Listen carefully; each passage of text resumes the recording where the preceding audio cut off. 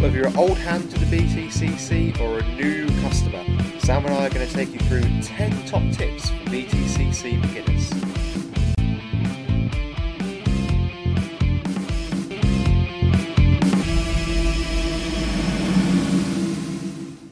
Welcome back to the British Touring Car Podcast. I know you've already heard from us once this week, and we will be back again, but we thought we'd take you through the BTCC for beginners.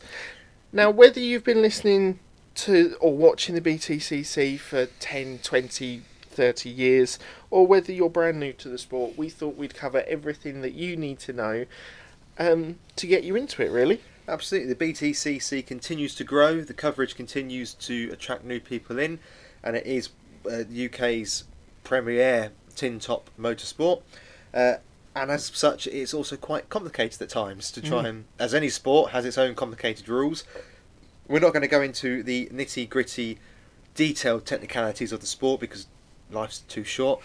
But we thought it'd be a good idea, as Sam's just said there, to give an overview of what is the British Touring Cars, and hopefully this guide will help you understand the sport this year. As you heard, we're going to take you through 10 different teams. We're going to be covering points and championships, the basic rules of the sport, flags that might be used, the hybrid system, which is going to be brand new for this season, roles of marshals and safety car, the qualifying and race day formats, any penalties that may be handed out, tracks that they go to, the support and the races, and of course the drivers and teams that are competing. Now, to get us all started off, we need to know who is there and who they're racing for. So we'll take a look at the drivers and teams.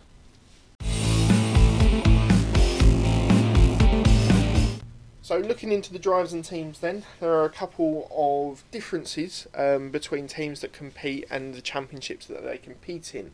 Now, there are manufacturer entries which are backed by big car brands we all know and love across the UK, and there are also independent entries which are backed mainly by sponsors and sometimes even the drivers that are in those teams. So we'll start off with the big ones. We'll look at the manufacturers first, and top of the list we've got Ford Focus ST, which is a manufacturer run by Napa Racing under the banner of Motorbase. And their drivers are? Their drivers are three-time champion Ash Sutton and should have been one-time champion Dan Camish, who is a double Porsche Carrera Great Britain Cup winner. So this is quite a strong racing outfit, and they'll be running cars in a blue and orange livery in Ford Focus's STs. That's one side of the garage. Yeah, and then the other side of the garage, run by Apex Racing with Beavis Morgan.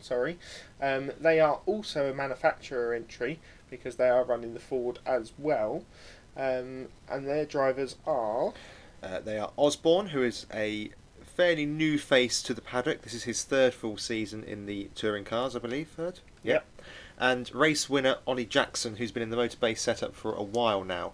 Now, last year, and I believe the same rules apply, is that to try and keep the manufacturer championship fair, each team with more than two drivers in a particular manufacturer team elects two drivers to count towards manufacturer points at the start of the weekend. Yeah. So you would anticipate that at the Motorbase team running the Ford Focus, it will more often than not be Sutton and Camish that are elected to win the points, because those are the two drivers that are expected to be running near the front of the field.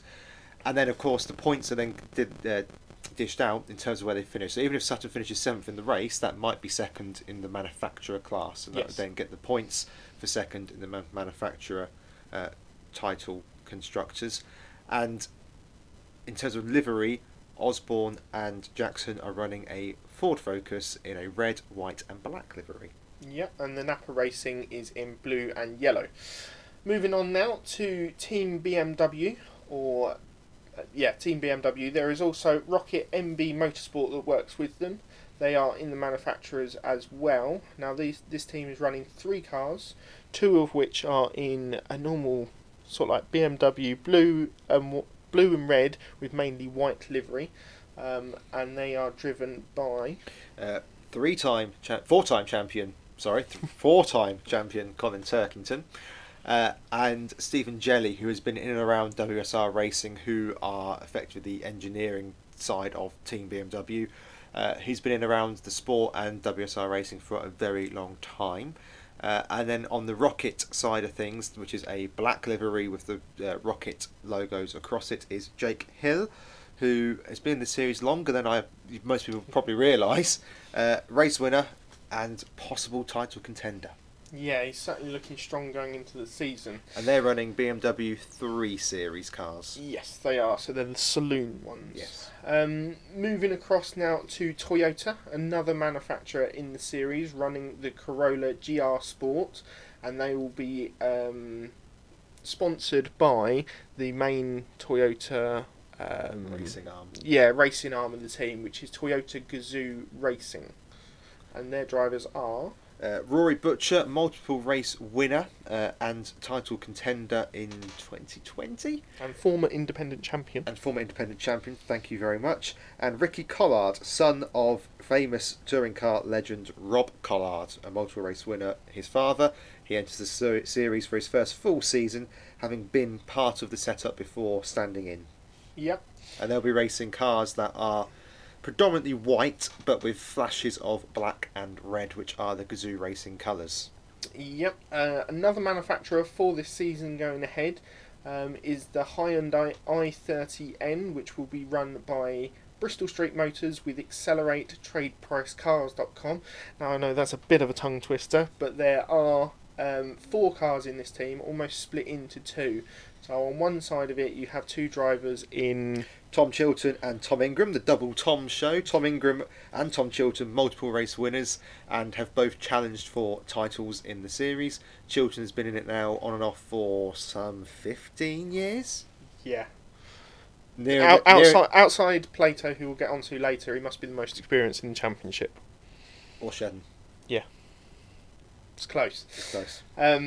But yeah, and then on the other side of the garage, we have the other arm of the team, and as we've said before, we're looking at probably Tom Ingram and Tom Chilton to be scoring these manufacturer points for this team for the weekends. Yep, on the other side of the garage we've got Jack Butel and we've got Dan Lloyd, who is a race winner. And all 4 cars have a similar livery. They're running a predominantly white, white with red and blue trim, effectively. Yep. And the final manufacturer, I believe, final manufacturer for the series is Honda, where they'll be running the Honda Civic Type R, the saloon car, and that is with Halfords Racing with Cataclean. Is it a saloon? It's almost a coupe, isn't it? Yeah, it's a bit of an in-between car. Yeah. Are they manufacturer again this year? Yes, they are. Oh, okay. And their drivers are multiple race winner and 3-time champion Gordon Shedden. Was he a 2-time? 3. Thank you. Good to know, the research. And last year's Jack Sears champion by a long way, and race winner now, Dan Rowbottom, who is only in his 3rd full season. Yes. Yes. Yep, certainly is. Now, moving on to the independent entries now. Now, these are the teams that are obviously not manufacturer backed, so they have to rely a lot more on sponsorships, and maybe the drivers that drive for them bring a substantial amount of money with them.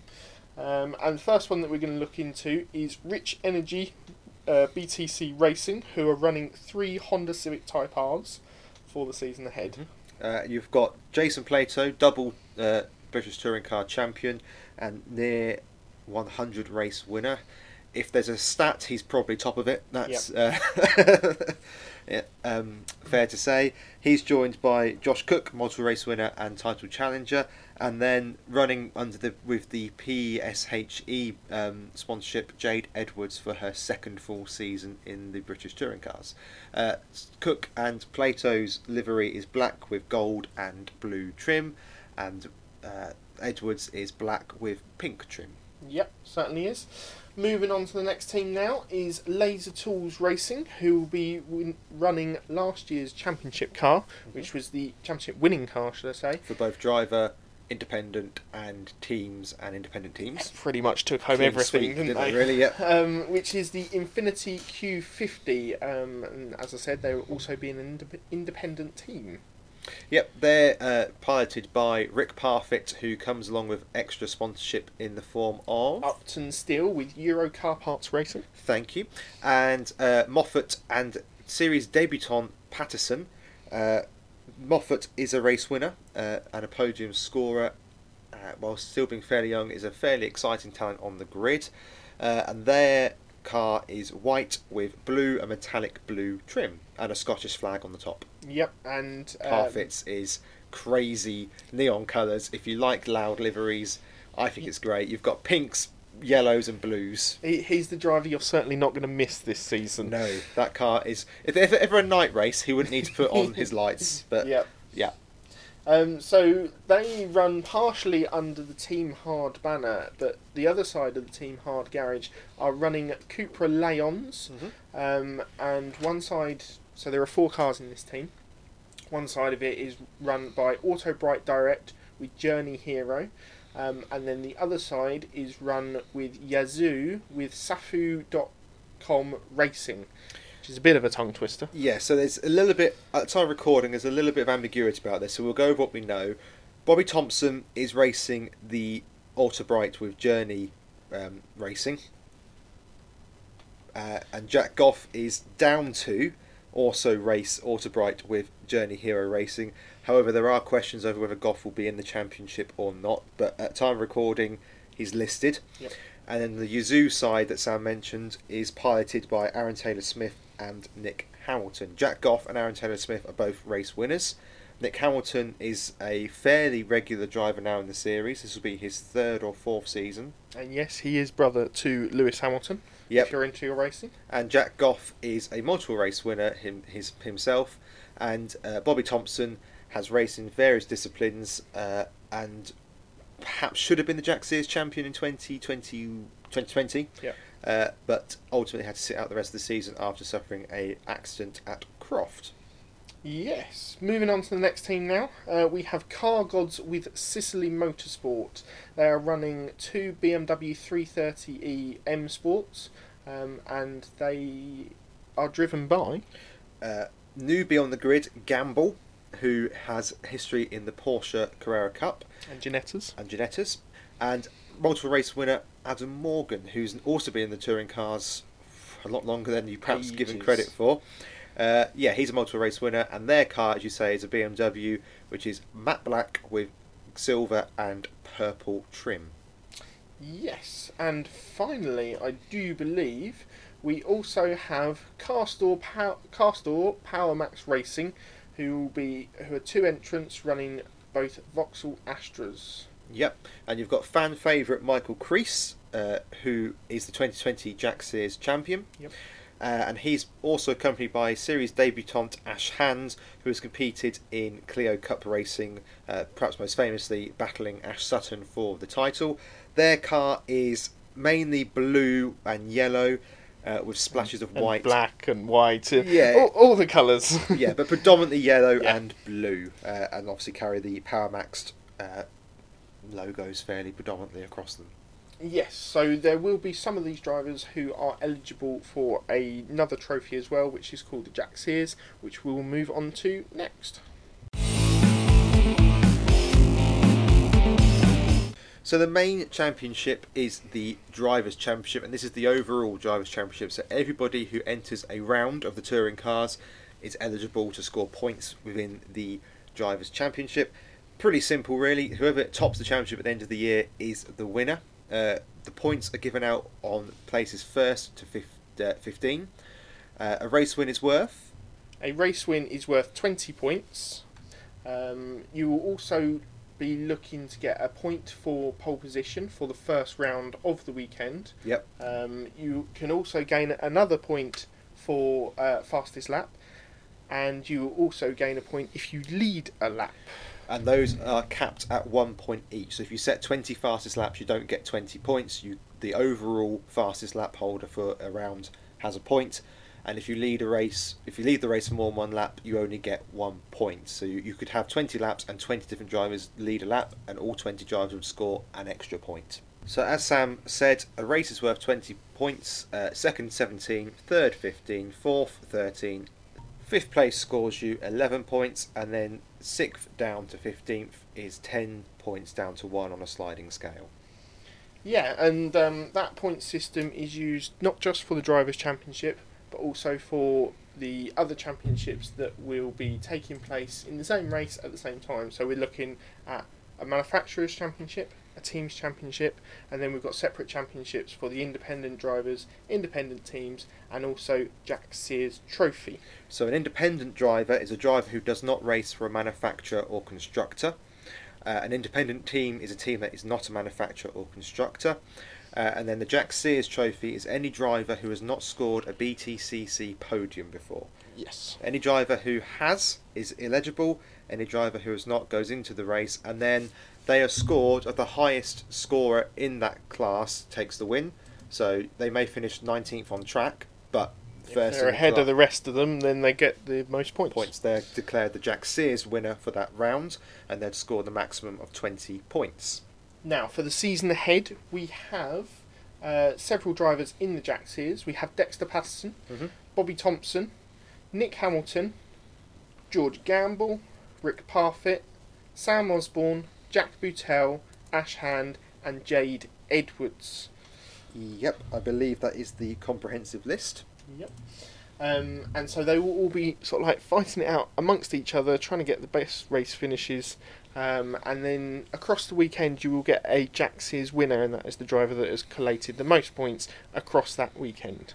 Absolutely. And the manufacturers and independent drivers, independent teams works in the same style. So you may finish 4th on the road, but be the first of the independent drivers, and therefore you take the full race points in terms of the independent drivers award, as if you'd won the race, because it basically discounts those who aren't eligible for point scoring. Yes, that's correct. Now, it's very complicated. Yeah. Now, on the Saturday, there is also a qualifying award. This was introduced last season. It's called the Goodyear Wingfoot Award, which is based on the qualifying results. Season before last season, 2020 it came in. I do apologise. Because it coincided with the quick fit era. And these are points that are awarded just for the qualifying on the Saturday, and they are awarded in the same vein that the points are awarded for a race finish. So if you were to finish on pole for the race on Sunday, you would score 20 points, all the way down to 15th, which you would score 1 point. In my opinion, it's the most pointless trophy in motorsport. But yes, we used to have different awards, such as the Forever Forward Award. Forever Forward Award, which is where you'd get points for each overtake that you make throughout that race weekend, which I think was a really nice system as well. Because even if you had a really bad Saturday, you could still get awards for that. I think it rewarded races, but we're not here to give opinion. We're here to give facts. So I apologise for that. We're here to give the facts. So that's the championships sort of gone through.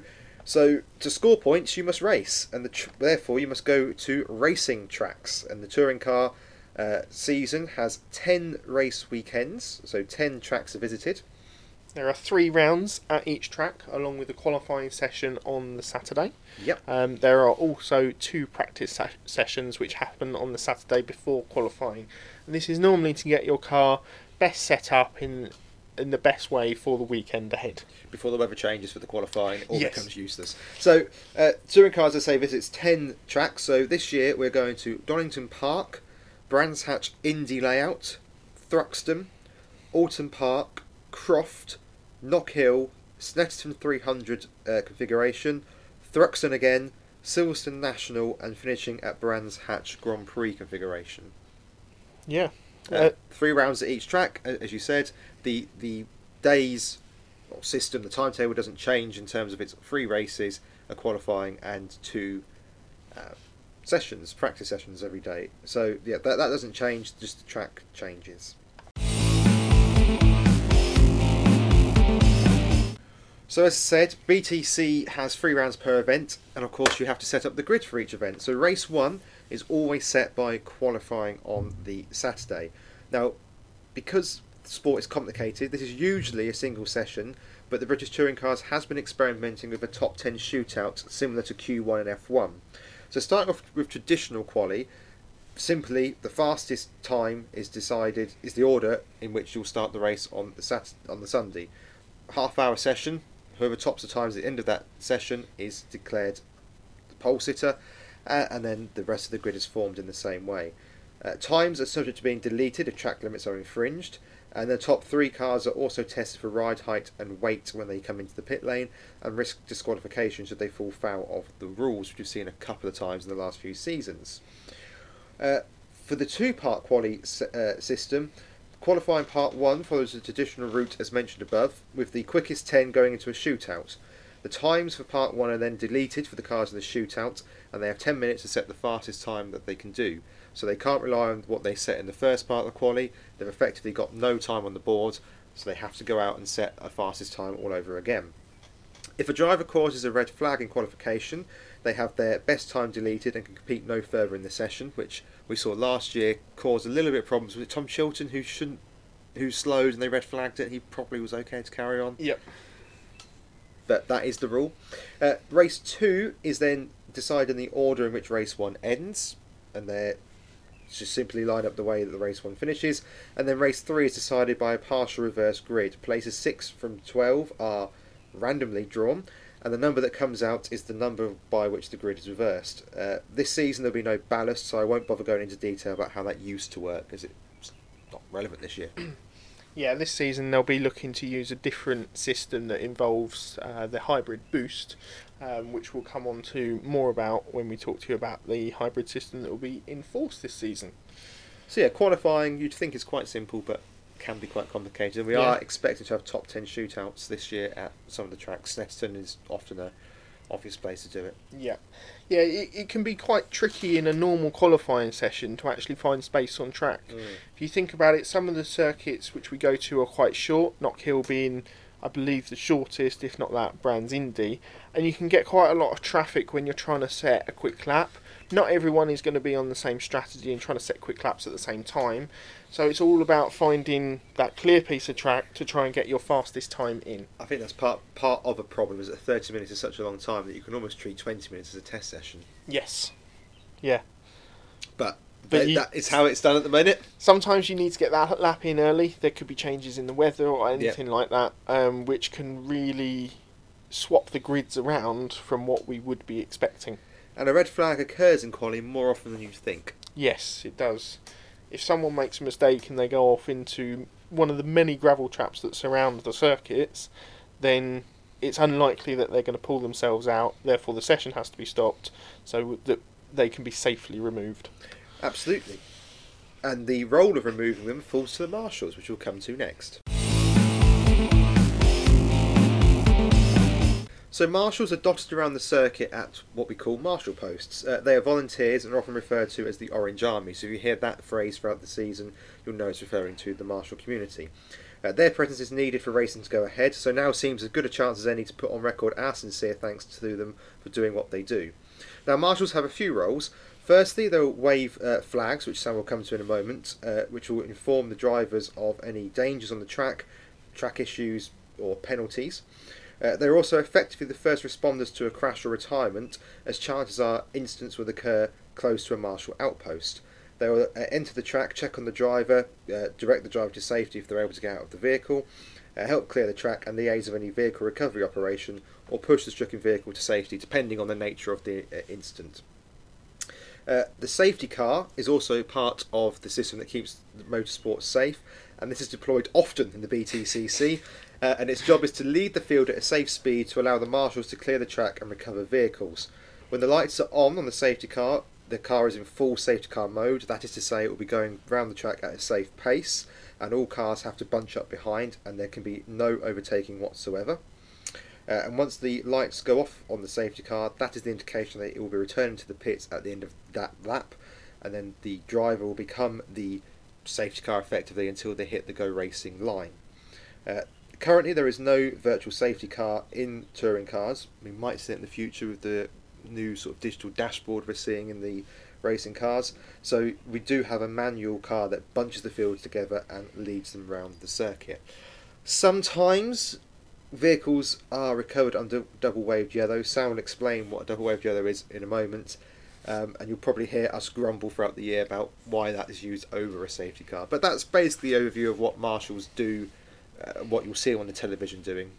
They basically try and keep the track clear and keep the drivers and spectators safe. Yes, certainly. You mentioned there that flags were involved. There are a number of different flags that are used throughout a race weekend, not just at the touring cars. You'll see them at pretty much any racing event that you may well attend.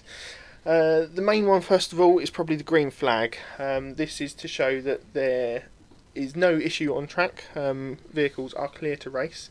So you'll get a green flag lap at the start of the touring car race, which is also known as a formation lap in other races, where the cars are trundling around, trying to warm their tyres up and trying to get some heat in them.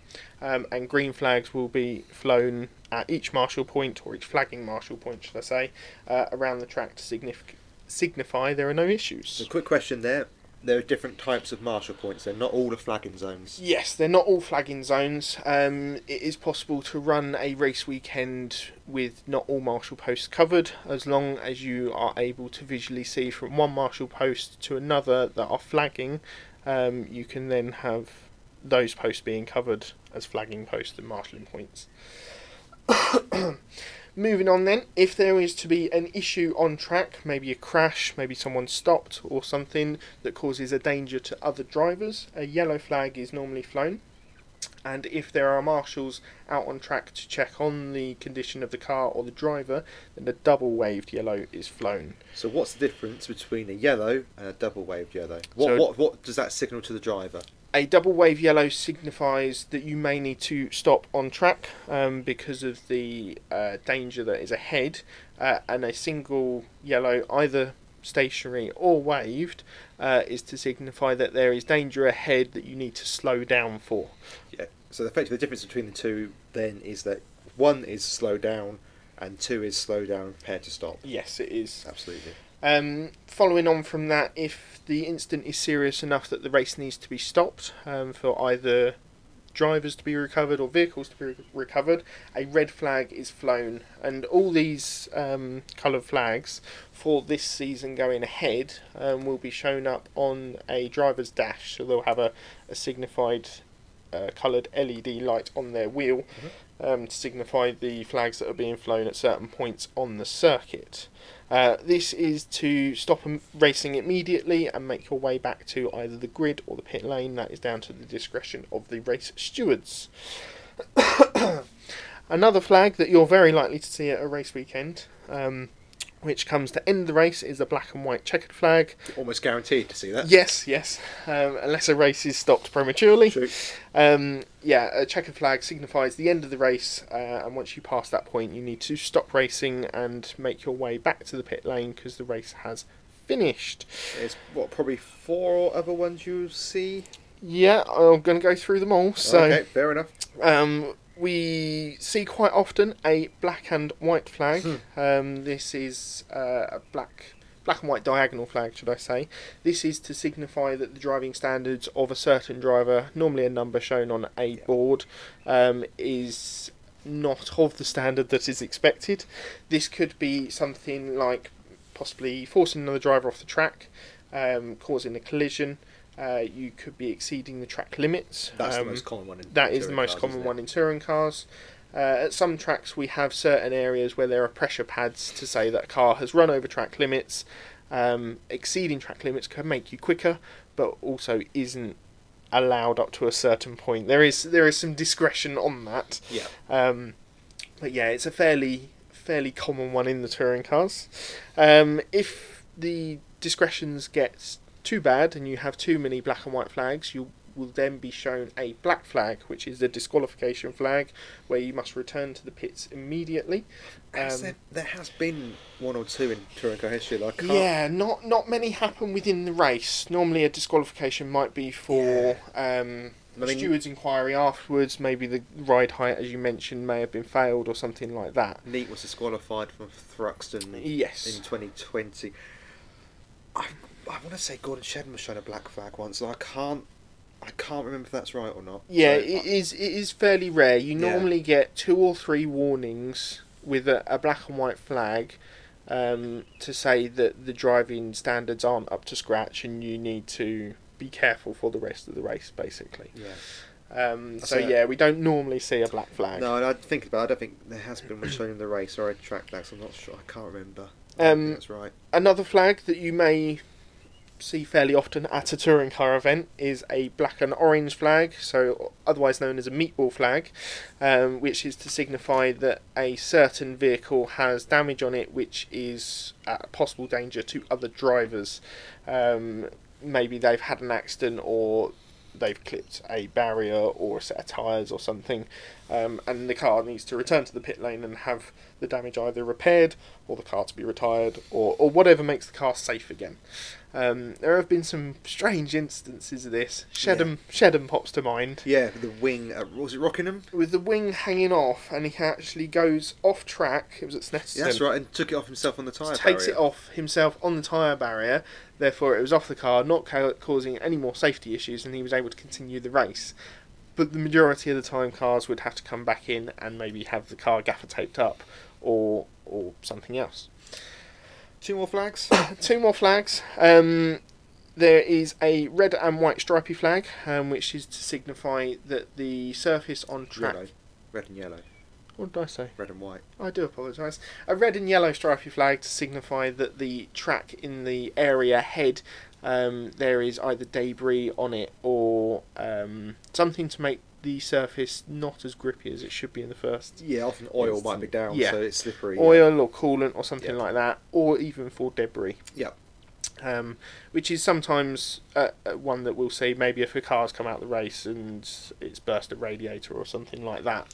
I can't remember the last time I've seen one of those at the track. But they are Yes. there, but I can't remember the last time we've seen it in touring cars. And then the one that is probably, or a couple more, that are used less often in touring cars, you've got a blue flag to signify that there are slow cars ahead that you're about to lap, and that lapped vehicle has fast cars behind it approaching that are looking to overtake. When you're a lapped car, you are advised to get out of the way within 3 flagging points.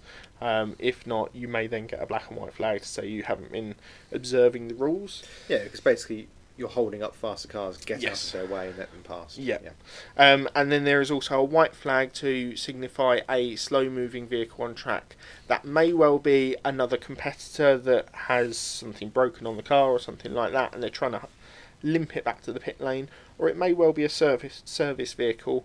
These are most notably to come out maybe when a safety car is out and there are recovery tracks or ambulances on the circuit going to the location of the incident. That's comprehensive. I think that covers it all, doesn't it? I think so. So you mentioned that the black and white flag might be shown to advise of possible driving standards. Yes. And that can lead to penalties. Plenty of them. So there are lots and lots and lots of examples how penalties might be given out, and frankly we could be here until we are 42 going through cows come home. Yeah, going through the various infringements, technicalities, forms to be filled out in place with the marshal, stewards, etc. So I'm just going to cover a couple of the most common ones, which you can probably expect to see at the season. So I think number one, being out of place on the grid start. That might be overhanging your grid box, or even sometimes lining up 17th and you should be 18th, or stuff like that.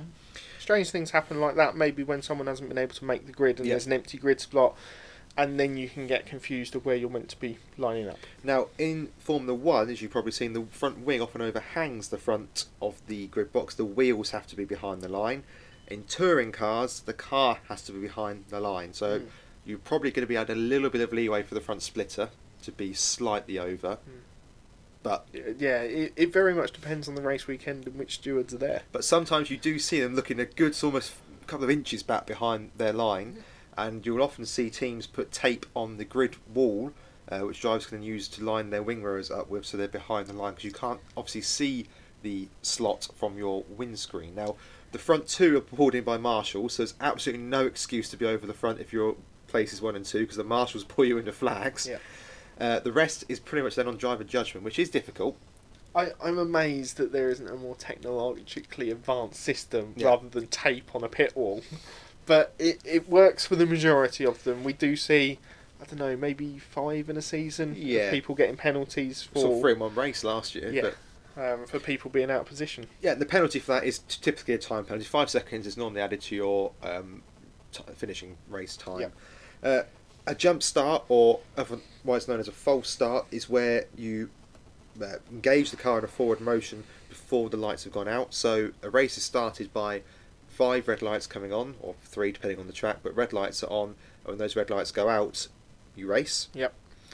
There is no standard hold, so it could be a long hold or short hold. You have to react quickly, and if you jump that start, you'll be given a drive-through penalty most of the time, which means you have to come through the pit lane and not stop basically to do work. You just have to take a detour through the pit at some point. It might be served by a time penalty, but I think generally we've seen that is dealt with by a drive-through. Yep. Which obviously is difficult if you effectively ruined your race, because you're going to have to, let's say, serve. Make a pit stop when normally in touring cars we don't have pit stops. No. Unless there is radical weather change where you have to go onto a different type of tyre. Absolutely. This is a common expression you'll hear throughout the season. You'll probably hear Tim Harvey exclaim it most rounds. Oh, that was a push to pass. Now, this is where... I mean, Sam's going to come on to rules of engagement a little bit later on, but there is an acceptable level of contact in the touring cars. These aren't multi-million-pound machines that you see in other racing disciplines. A little bit of rubbing. Rubbing is racing. Racing is rubbing.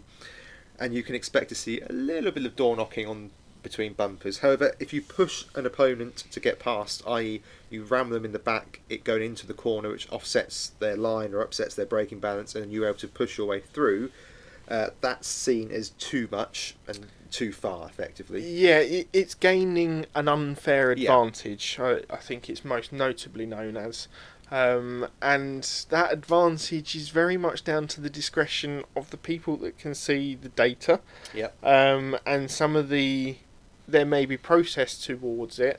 And if drivers are asked to switch positions back or stuff like that, they can choose whether or not they want to do that, and it may go to the race stewards after the race. Some drivers know when they've done it and they'll let the car back through. Some drivers may not. And that's the key. Generally speaking, if a driver errs on the side of caution and lets the car back through, no further action will be taken, because the the stewards can see that no lasting advantage has been held because the place reversed. However, if you want to argue it out in the steward's office afterwards, and quite often you want to, because you never know, particularly if it's a last lap move or something like that, you might as well take the chance. Yep. You'll normally have the places reversed by a time penalty. So say you finish 3 seconds in front, they'll knock you 3.1 seconds off and reverse places. You can sometimes also expect penalty points on your racing licence and perhaps a fine, depending on the severity of the incident. Again, a bit of discretion is used in the steward's room afterwards on this point. You may also get an official reprimand or a written warning or a verbal warning, again depending on the severity of what you've done. There may also be grid penalties for following races depending on how things finish. So if you do make a push to pass move early on in a race and then you go a few more positions on the driver that you push to pass, it's not so easy to swap positions then. Although I'd also suggest that if that happens, it's generally then ignored. Yes. Yeah. Done. Yeah. Technical failure. So this is where there's been a issue with the car in the post-race checks. So there is a prescribed ride height, there is a prescribed weight, and there are other technical infringements you can fall foul of. So you must have the same 4 tyres on the car, the wing angles, wheel sizes, PSI, etc. There's all kinds of bits and pieces, and it's fairly cut and dry. If you fall foul of any of the technical infringements without good reason, which could be damage sustained in an impact in a race, for example, but apparently not if you go through lakes at Knock Hill, disqualification from the session is what you can expect to be handed. Yep. It's fairly cut and dry. So you can argue mitigating circumstances if there has been a collision, or even then, it's pretty difficult. Cut and dry. It's pretty difficult to circumvent the rules, isn't it? I mean, Cook last year at Silverstone took his front threw it down the inside of Butcher and damaged his front splitter, failed the ride height check. Ingram and Sutton a few years ago at Knock Hill lowered their ride height during the race, caused in their defences through racing through massive lagoons, puddles, which damaged tyre wear and there are so many different factors which could affect these things, and they're running the cars right on the limits to try and get the best advantage possible. So you'll see at the end of a race, the front 3 in the pits, there'll be like a big lint roller that goes underneath the car front, back and sides. The roller has to pass unobstructed underneath these parts of the car, otherwise it fails the ride height. Weight of the driver and of the car will be tested, and then a calculation is used to how much fuel was in it at the start, how much did it use. There's an accepted weight loss from the start of the race to the end of the race, but you can't fall foul of that. And let's say the stewards then do technical checks on the wing and whatnot. Was it Shedden last year who had the wing infringement in qualifying? Yep, which put him disqualified from the session. So yeah, say that's fairly cut and dry. Collisions, again, this is argued out in the steward room by teams arguing it out. Often they'll submit the claim, as we saw, perhaps most famously Sutton at and Snetterton. Yeah, his anger of Plato, claiming afterwards that all the forms had already been submitted, etc. The stewards will then look at who's at fault for the collision, is there blame, who's that blame on, could it have been avoided, is it a racing incident, and then they'll punish accordingly. So you could have official reprimands. Almost like a little private court hearing for those sorts of things, looking to who's at blame and what the data suggests, because the data may suggest something different to what the drivers believe happened. Absolutely, and so you often see reprimands, fines, points on licences, grid penalties, or in the case of what they believe to be dangerous or unsportsmanlike driving, disqualification from the event. Now, most recently, following events. Now, most recently, this occurred with Andy Neate, who had an altercation with Carl Boardley at Thruxton in 2020, and was ultimately disqualified from that event afterwards. Yep. In the eyes of the stewards, for dangerous driving. Yeah. I think that's pretty much the most common. So there will be other ones throughout the season that come up, but unless you can think of any others, those were the ones I can think of the most common. Yep, certainly are.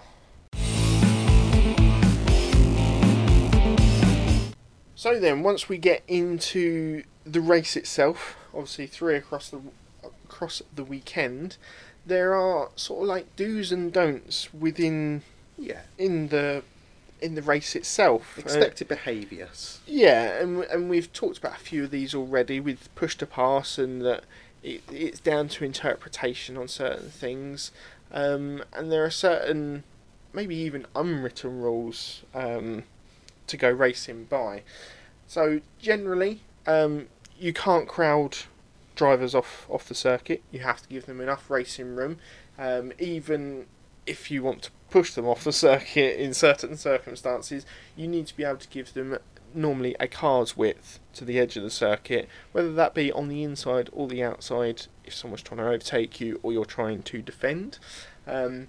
It's very much frowned upon if you're seen to be pushing people off circuit. Although I will say this is one of the series where holding your line is generally allowed, whereas in other sports it's not. If you've got a car so far around the outside, so far down the inside, you're supposed to effectively let them through. You are basically allowed to hold your line as long as you don't start moving over. You might hear the term B post used, which is normally the post where the driver's door shuts to. Mm-hmm. If a driver is sort of like that much or more down the inside of you, you've got to give that driver racing room to try and take the line for that corner. If they're further back than that, then there's a little bit of a grey area as to whether you should be cutting them off for that corner or whether you should be allowing racing room or whatever. I think the problem with the touring cars is that you often rely so much on late lunges that you've not got the time. I'm thinking of Oliphant and Plato last year at Alton Park. Yep. Now, some people say Plato shouldn't be making the lunge, other people say Oliphant should leave him room, he's turned across him. Yeah. I'm not going to go into who's to blame now, but I mean, the point is it's such a late lunge, you don't have the thinking time to think, oh, is it my B post? Which is why I think there's a fair amount of leeway for contact in the sport. Yeah, there's very much, because you're in the heat of battle and you don't always take all these things into context. You're trying to defend your position or make up your position as best you can and as quickly as possible to try and get as far up the field as you can. So yeah, there will be some indiscretions that come in, but it's kind of accepted that sometimes that is just racing in this context. Yeah, and the way the touring cars runs, which makes it so different to F1, is that it's not unusual to have cars following each other for 20 laps straight. You know, generally they can follow each other for the race, which means that generally it's not unusual to go 4, 5, 6 abreast into a corner, particularly off the starting line. You think the run down to Paddock Hill Bend it's madness. Yeah. And it's accepted that there's going to be a bit of touching in this sport. Yeah, and sometimes even if you're in a group of cars and you're looking to get past the slowest car that's at the front that's maybe holding these guys back, you'll have someone maybe 3 or 4 back in that group actually pushing the people in front of them to give them that momentum to get through, which is called bump drafting. And that sort of contact isn't really frowned upon. It's almost encouraged in some stages to try and help the group progress past this slower driver at the front that is perceived to be holding the rest of them up. And I think as well, because you often have those chains or concertina, which is a word that's used a lot, you then get into braking trains where contact is almost inevitable because people's braking points have to change quickly. So again, there is expected to be a level of contact is when it goes above and beyond what's the general acceptable level of contact where the stewards get involved. As you say, with those braking trains and concertina up, you will see some drivers tap an unloaded rear corner, which where you're turning into the corner, that rear wheel on the inside is normally maybe bouncing on the tarmac or not even touching the tarmac at all because of how stiff some of these cars are set up, that it could make the rear end of that car unstable with a little bit of a touch. So yeah, the contact in the sport is kind of acceptable up to a limit, and that very much depends on what weekend we're at, where we're at, who's stewarding, which drivers are racing against each other, and stuff like that. Now there are certain more fixed rules that you have to adhere to a race weekend. We're looking at tyre compounds and also tyres that are used throughout the weekend. Obviously in the wet weather you have a wet tyre compound which is grooved, that will be used to clear water off the circuit. Now, different to F1, there's no intermediate to wet. It is slick or wet or dry or wet. There is no difference between the two. Yeah, and unfortunately nowadays you're not allowed to run both compounds together, which I distinctly remember in the older days. Yeah, in quotes. Wets on the front, slicks on the back, or vice versa. Yeah, where you'd be able to get, maybe if you were in a front wheel drive car and it was slightly damp, you'd be able to get that grip of that wet tyre working, and then on the back you'd have a little bit of looseness to be able to get you around the circuit. But yes, that is frowned upon nowadays. You can only use the same compound at the same time. And they've also been looking at the use of soft and hard compound tyres throughout race weekends. Now, there have been changes with this, and also changes within qualifying for this as well, that can bring an interesting amount of strategy into it. And going for the season ahead, for the majority of the rounds there will only be the medium tyre, apart from Thruxton where there will be a harder compound because of the amount of strains and stresses that the fastest circuit in Britain puts on those tyres, where we've seen in past so many issues with punctures and stuff on loaded rear and front wheels. It was iconic, wasn't it? It was basically bingo of how many punctures today. Although it is worth pointing out again, you do get a fair amount of punctures throughout the season on these tyres, and there is a fair bit of tyre management that is needed. Yep, certainly. So yeah, I think those are the main rules of racing and rules of engagement that are used throughout a race. And it can make for some really entertaining and some really good racing, especially when you've got drivers that are so closely matched on pace, or maybe even drivers who are really up on pace but they've had a bad qualifying or a bad previous race and they're back through the field and they're trying to fight through. Traffic and problems like that can really cause a problem. I suppose two other things to say on that is that weaving on the straights, unless you're under the safety car, not encouraged, and don't move in the braking zone. Yes. Yeah. I don't know, I put that under not forcing people off track, but it's very much frowned upon. If you're moving in the braking zone, people very much don't like it. Anyway then, moving on, season ahead, we have a new hybrid system. We do. And we'll take a look at that next. So then, moving into a brand new era of the touring cars, a hybrid era. This will be the first season that we will have seen hybrid engines used and hybrid setups used in the British touring cars. We have new engine providers for this season in the form of M Sport, and Cosworth will be the technical partners helping to well, they've been helping to develop the hybrid system, and we're helping to maintain it across the system. Now, in recent, in the last week or two, there has been a wonderfully helpful video released from on the BTCC website, which explains brilliantly how the BTCC hybrid system will be used for the season ahead, and we will let you listen to that now. The British Touring Car Championship is starting a new chapter. For the first time in the championship's history, the cars will be powered by hybrid technology.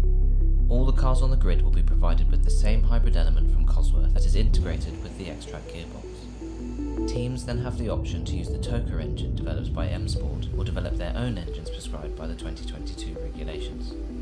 The Cosworth hybrid element is comprised of a 48-volt battery located on the floor of the car in place of the ballast box, a motor controller or inverter, the motor generator unit, also known as an MGU, and two cooling systems.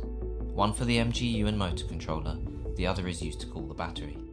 The entire system is controlled by the car's ECU, the Cosworth Antares 8, which is provided to all teams as a spec component. Now let's look at how the system works. We'll start with energy deployment. The driver is in control of when they choose to deploy the energy via a button on the steering wheel. When the deployment button is pressed, a signal is sent to the ECU, enabling the motor controller to use power from the battery via the DC connection. The motor controller switches this power into AC over 3 phases through the motor, which in turn creates positive torque, supplying the gearbox with the maximum power available. The motor generator unit is an axial motor configuration. The stator, where the 3-phase AC current is delivered, is in the centre of the MGU and is fixed in its position. The rotor is on the outside and directly connects to the X-Track gearbox input shaft on a 1:1 ratio. When the clutch is engaged, it will spin as fast as the engine, which has a rev limit of 7,000 RPM. The system also works in reverse. During braking, the ECU activates the generator function of the MGU. 3-phase current is then sent back to the motor controller, which in turn converts the AC current into DC, which is fed back to the battery, charging it up, ready for the next deployment. So that was the audio from the video produced by Cosworth and available on the BTCC website and on YouTube. So as I say, that's been produced by Cosworth, and if you want to go see the pictures that accompany the audio, head over to YouTube or the BTCC website. And also on the BTCC website is a copy, or basically a PDF guide outlining the basic use of the system. So you might want to refer to that throughout the race weekend should you feel you're a little bit overwhelmed by the new system. Yeah, so the new system overall, there's a good explanation of it done by Dan Lloyd so far. He's got a video up on YouTube at DLRTV, which is his own YouTube channel, where he shows sort of like how it can be used and where it can be used on a lap. In his own words, how to use it and how not to use it. Yes, in his own words, so. yeah. So the couple of key things about it is that it can only be used over 120 k's an hour, which is about 75 miles an hour. Yep. It can then be activated, and it can be up to 15 seconds per lap per car. It also uses a regenerative system, which was talked about in the audio clip there, where under braking it can charge up the battery packs, and when the throttle is also let off, it can charge up the battery packs for the next lap, basically. Going into this year, I don't know how many issues we're going to see with it. I don't know whether we're going to see maybe hybrid systems failing, whether we're going to have electronics failing because of it, maybe heating issues or overheating issues. There are cooling packs separately for the kinetic energy recovery system and also the battery pack that is used. The battery pack is now located where the ballast box used to be in the passenger, where the passenger seat would be in a normal everyday car. So it'll be interesting to see whether there'll be any technical gremlins with it.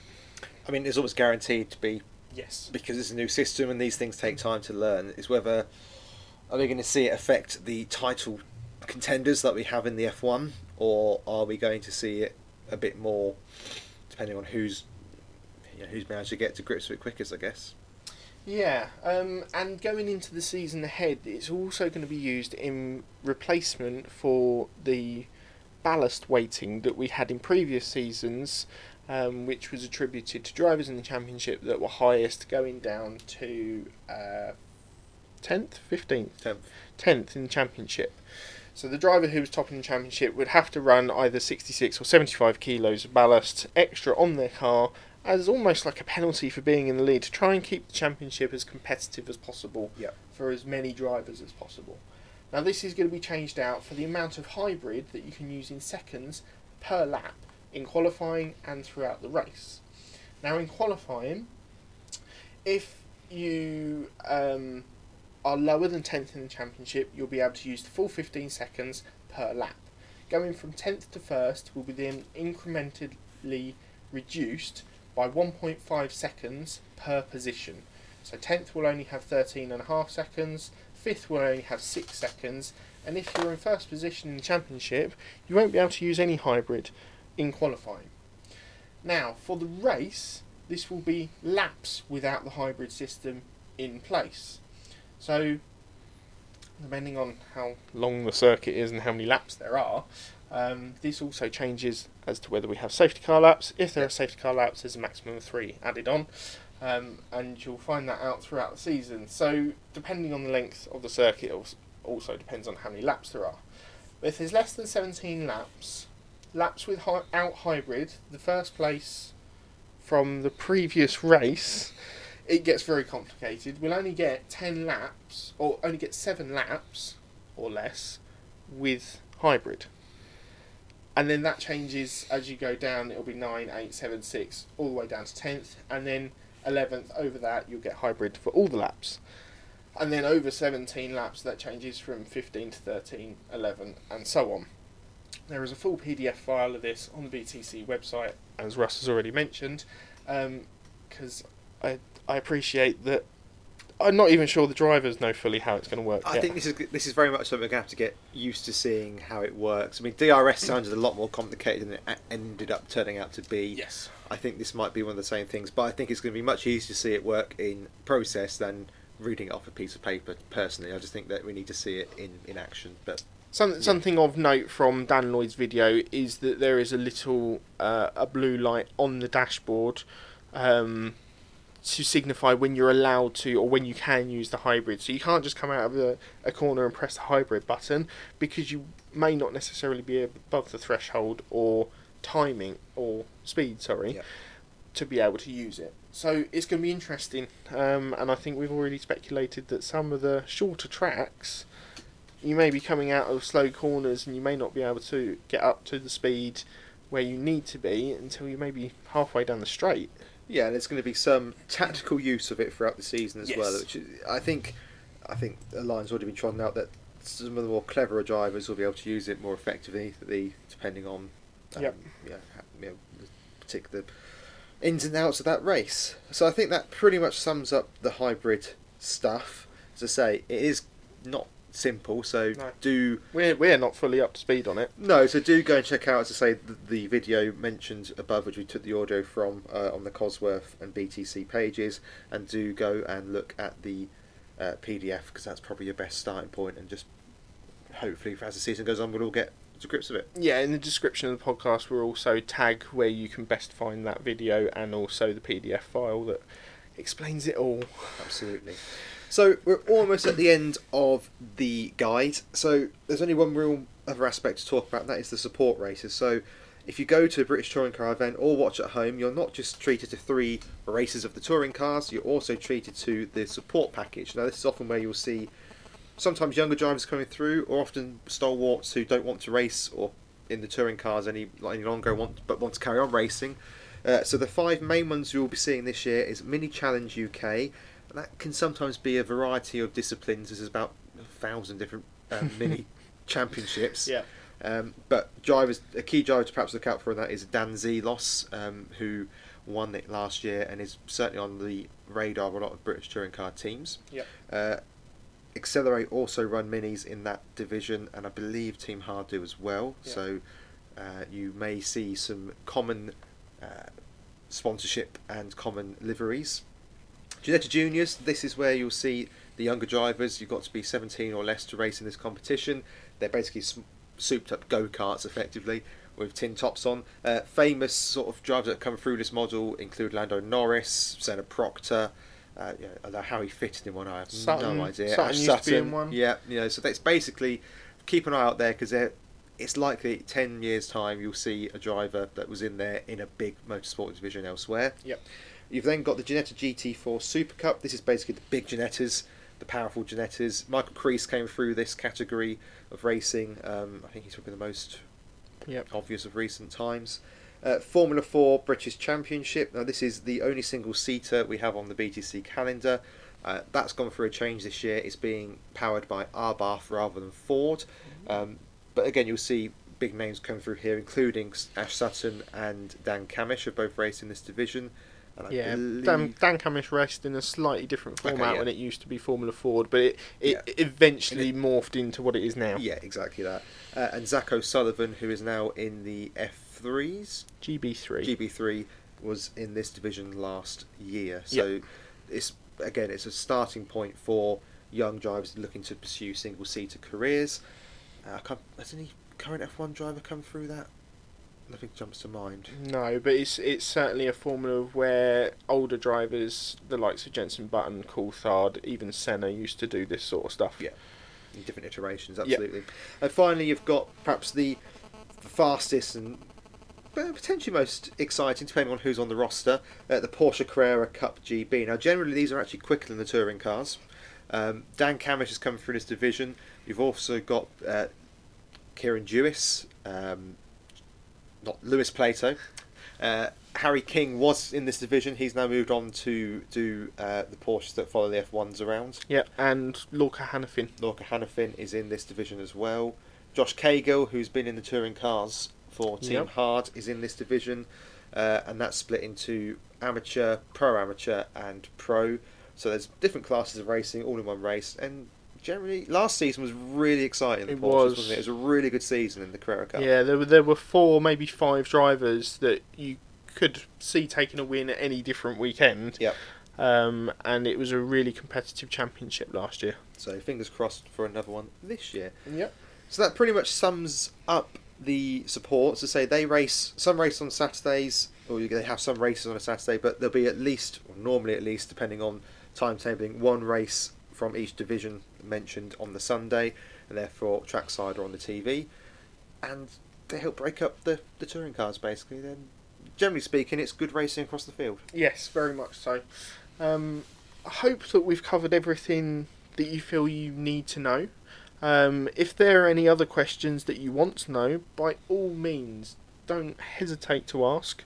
We're more than happy to answer on social media. Just drop us a message on there, on Instagram, on Facebook, whichever you find easiest, and we'll try to help you out with an answer as best as possible. We'll be back just before Donington this weekend with a preview pod for what you would expect to see at Donington Park. Drivers that we think might be on top of their game looking towards the start of the season, and yeah, we hope you've enjoyed it. We hope you've learnt at least one thing, and that you come out of it knowing a little bit more than you did at the start. And as with all these things, the more you watch, the more you'll get up to speed. Yeah. We'll speak to you again soon. Thanks. Bye.